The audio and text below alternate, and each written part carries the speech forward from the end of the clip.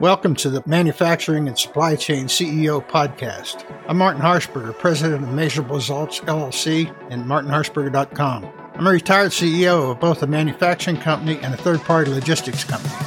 We were lucky enough to grow both to 8-figure organizations. I've been consulting with small and mid-tier companies for the past 16 years. Our mission with this podcast is to provide a forum to help CEOs in these critical industries share their stories, share best practices, and learn from each other. If you'd like to be a guest on our podcast, go to www.martinharshberger.com/apply. Each interview will take about 30 minutes. Thanks for listening.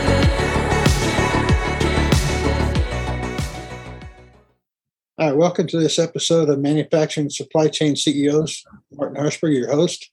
Today I have Andy Dyer, President of Transportation Management for AFS Logistics. Andy, welcome. Thanks. Thank you for having me. Glad to be here. Tell us a little bit about AFS, your vision or your version of the AFS Logistics. And we know we had one of your colleagues on last week in, I think, audit. Sure. So AFS is a 39-year-old company founded in the early 80s. And its founding service was freight bill audit and payment services. And from there, our founder and owner, Brian, started leveraging the data he had and informing his customers, hey, why are you paying 12 cents a pound when I see the other guys paying 10? Maybe I can get you some insight and help you negotiate down your rate. That then led to expanding into parcel. That then expanded into what I call the execution services, which is freight forwarding, truckload brokerage, and managed transportation, which is the services that I support with my team. Awesome. So how'd you get into the logistics business? I started off in the trucking docks in 1991 and moving freight, got tow motor certified my first 24 hours on the job, bought my first pair of steel toe boots in Columbia, South Carolina. That ultimately landed into a dedicated account management job for what was the company's third largest customer at the time. And then I moved over to the Menlo brand name back in the mid-90s and started running parts for Inbound Manufacturing. And never looked back and enjoyed a 22-year career there, managing distribution facilities, managed transportation, manufacturing plants, kitting operations, and forwarding operations. Awesome.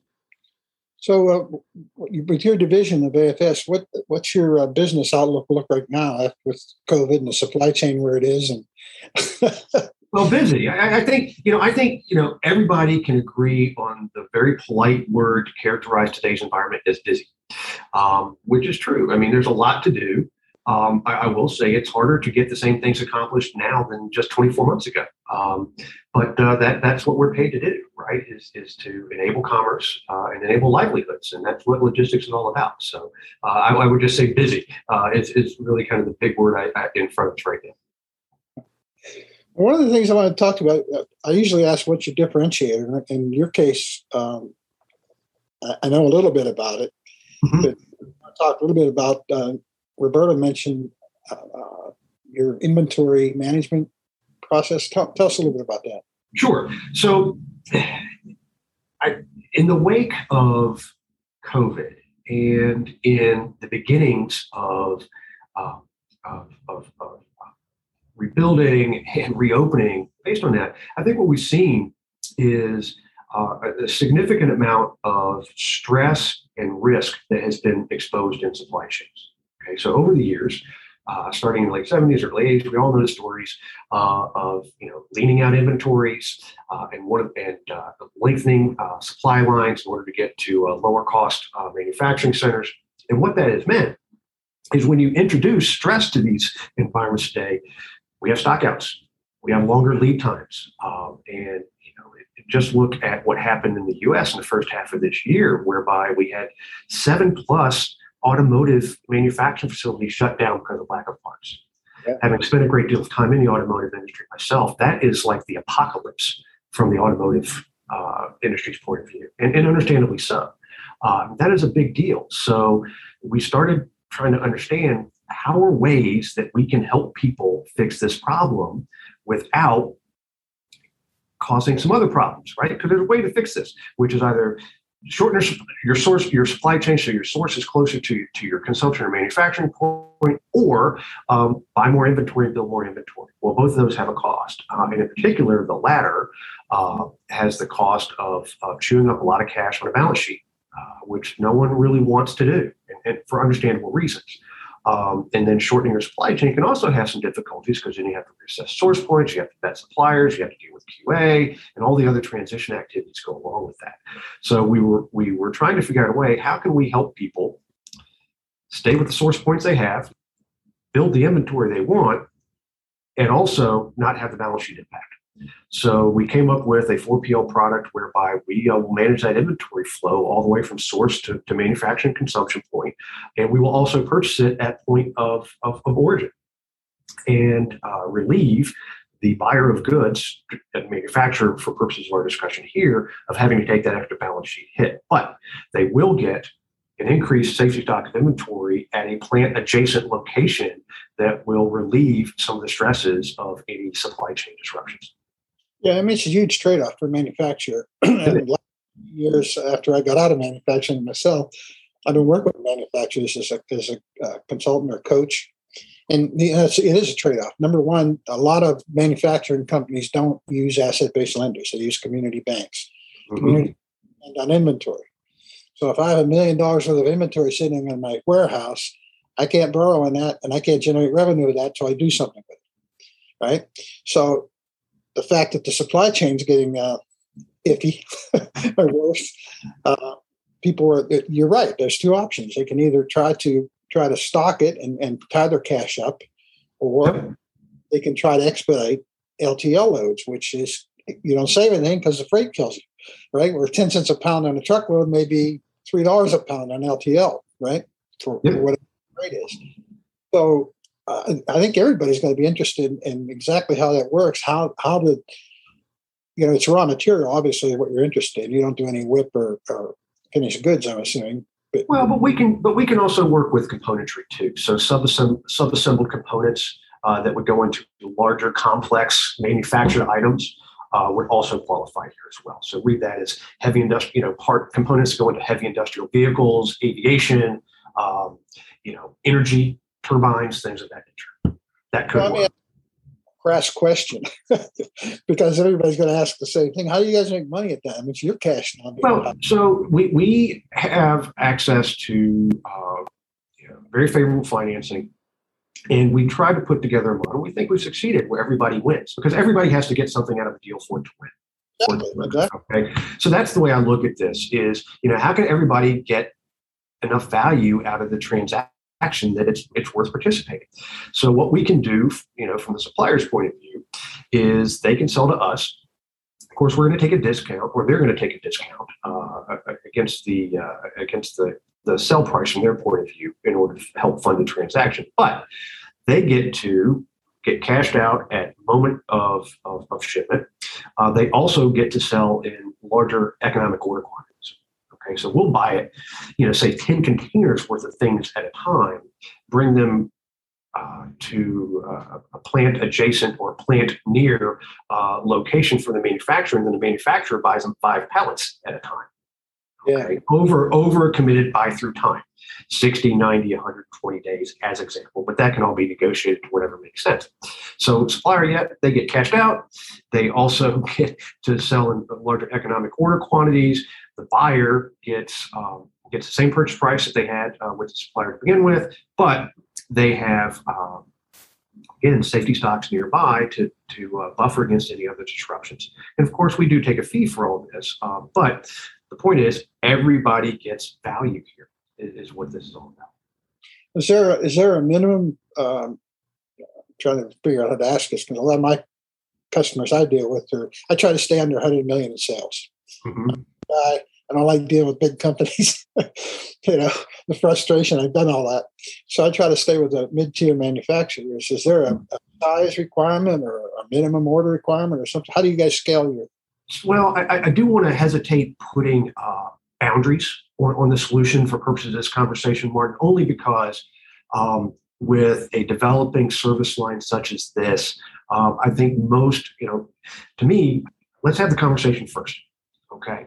But we do look at this as being healthy 7-figure, healthy 5-figure types of deals.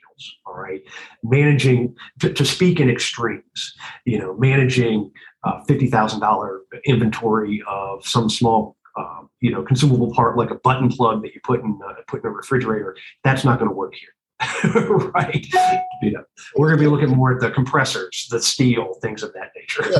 Okay? That's really what the $50,000 doesn't bother the manufacturer either. They can put $50,000. Exactly. What is 60 versus 50 in the context of a multi-million manufacturing operation, right? The other thing, I assume you'd find commonality among manufacturers. You could get economies of scale by supplying the same material to 2 or 3 different. That could happen. That could happen. But to be clear, we're not looking to become a distributor in the sense that I buy 100,000 units and I hope I can sell them all. Okay, these funded transactions have guaranteed purchases and guaranteed sellback concepts in them. Okay, so we're not taking the risk that if to use a retail analogy, that if I'm going to buy the super cool newest yellow tank top, that everybody's going to want the 100,000 that I bought. Right. So. Well, again, these are questions that without. Oh yeah. That if I were sitting in my plant today. Mm-hmm. Everything is pricing. Let me ask you this. I mean, I've had a lot of I ran an HVAC manufacturing company right after 9/11. My copper prices went from 72 cents a pound to about $3. I did it on municipal bids. It was for schools. Basically, all my stuff went into schools. So they would bid it 1 year, you would install it the next year. Yep. So by the time I came down the road, I got murdered on some of that. So, how do you handle price variances and everything? I mean, So we do not want to get in between the buyer and the supplier with regards to negotiating the purchase price for whatever the commodity or the item might be.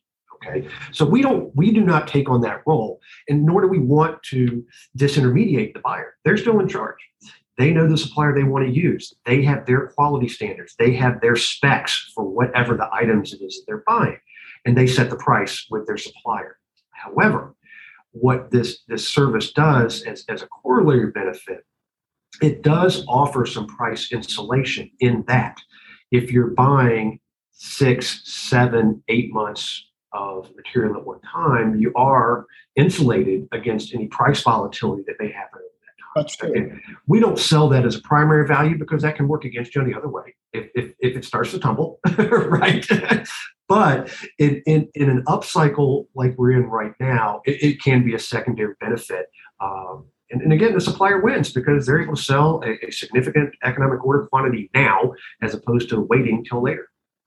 Well, I mean, I'm sitting here in North Mississippi. We've got a Toyota plant about 10 miles from my house, and a lot of tier ones around here. And there's suppliers to Caterpillar, John Deere.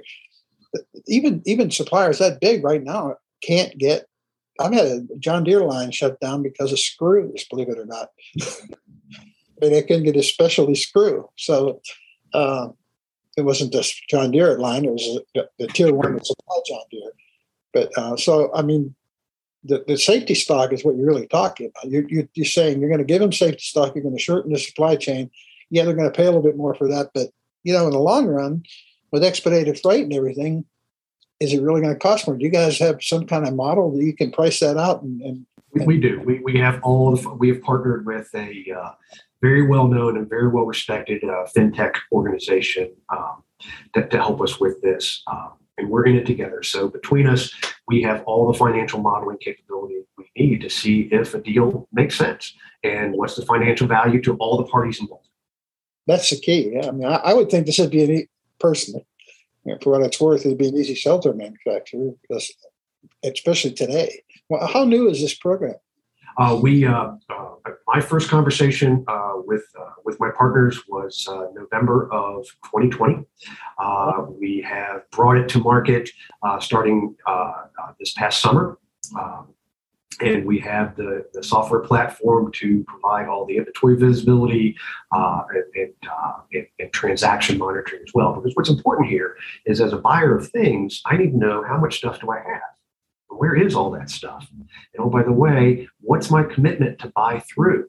So there's not a big surprise one day when they've reached a commitment. So we have the software tools to do that, and all the financial modeling capabilities as well. Again, to assess where's the value and what does everybody get to make it worth their while to participate. Yeah, for sure. Now, as soon as she mentioned it briefly, and I said, "Man, I'd really like to know more about that." So I appreciate you coming on and talking about it. This will be one episode I'll try to get some pretty good play on for you. Yeah, awesome. So where do you think your industry is going now? Trucking? Supply chain broadly, or? Well, your section of the business, transportation management, right? Does that include trucking as well? It does. It does. So I manage or otherwise intersect with LTL, truckload, intermodal, air, and international surface. So yes, that's interesting. I know the driver situation with in fact, I noticed here on LinkedIn your connection with Michael Solarchik. Yes, I just had him on a few weeks ago, and we were talking about containers, and there aren't any containers, So I mean, what's your take on when this thing is going to even out? Oh, golly. I'm going to go with conventional wisdom on this one and not stick my neck out there, but it's going to be a first half 22 issue. I really do think that. I think that there's so much disruption and so much out of balance right now. And then, quite frankly, there is still some volatility and uncertainty to reopening and hence consumption in the future too. So, I think it's going to be every bit of first half next year before we see any significant dampening to volatility. I do. Any advice you can give to manufacturers to try to offset that and talk to you about your inventory? Well, I mean, other than that, think ahead. Think ahead. You got to play the long game here. You absolutely do. Managing to next quarter, while I know is tempting, is not going to give you the solution you need. So you got to think ahead, and you got to think long term. You absolutely have to. What do you think the biggest threats are with this, other than COVID? I mean, we're assuming that COVID is going to go away at some point.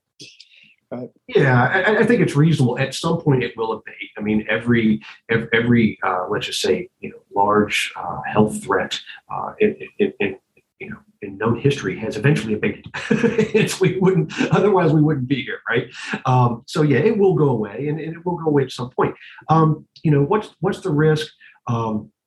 How quickly we can recover from imbalances. I do worry about regulatory involvement that, while as good-natured as it may be, may or may not be, delivering the outcomes that we would want, whether it be in the short or the long run, and particularly the long run, because a lot of times these regulatory measures don't always look out as far as they have. So that worries me about, again, best of all intentions that may have unintended consequences. Well, I think when we went to this global look and outsourced so many things to China for one area, we somehow didn't anticipate what if there is a political upheaval, or what if there is some kind of disconnect in that supply chain. I mean, I think the biggest risk there to myself is a lot of the things that we did out to chips for automotives, for example, that we did outsource. Have we taken any corrective measures to bring some of that back in here, some of the manufacturing back into the States? It just seems like it's getting riskier and riskier to try to, because when you talk about global supply chain, you're really talking about one area primarily, right? I mean, most everything we order comes from that section of the world. Well, yeah, I mean, we got here, and again, we can all put our own calendar to it, but we got here by managing to the quarter. That's how this happened. Right. Okay, that is how this happened. We managed as a business population. We managed to the quarter. That's how we got here. No one managed to the year or the decade. And when you start, and that's my point, have the long view, play the long game here would be my advice to anybody to help you from being here again. Yeah, that's an awesome point. You're right. We created it ourselves. How can people get in touch with you, Andy? So I'll be sure you have my contact information, but my email is really easy. adyer@afs.net. Easiest email address I've ever had. So.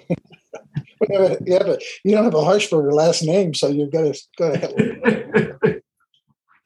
Anything else you want to add? Well, I just, want to thank you for opening up this conversation, because, I really do think one of the ways to solve for future disruption and also, salve current need are services just like this. We have to think differently. Brute force and hope are not a strategy. That's right. So beating on suppliers, beating on the traffic department, beating on manufacturing, taking price increases with customers. I know these are all things and levers and dials on the board to play, but again, I think the way to really get there is thinking in the long term and changing the game. And this is one of the ways to change the game. That's one reason I looked at manufacturing and supply chain. They're all one. But you're exactly right. The mentality has been up to now. We beat up the suppliers, we beat up the freight companies. Everybody's trying to squeeze everybody else, but nobody's working together. And we've got to find a way to work together. Change the system. That's what we're trying to do. And again, I think we can unlock value for a lot of parties and all still be friends when it's all said and done too. That's right. And I think your program that looking at it as win-win is got to look at that. All right, listen, I appreciate you taking the time to talk to me. Martin, fantastic conversation. Thank you for having it.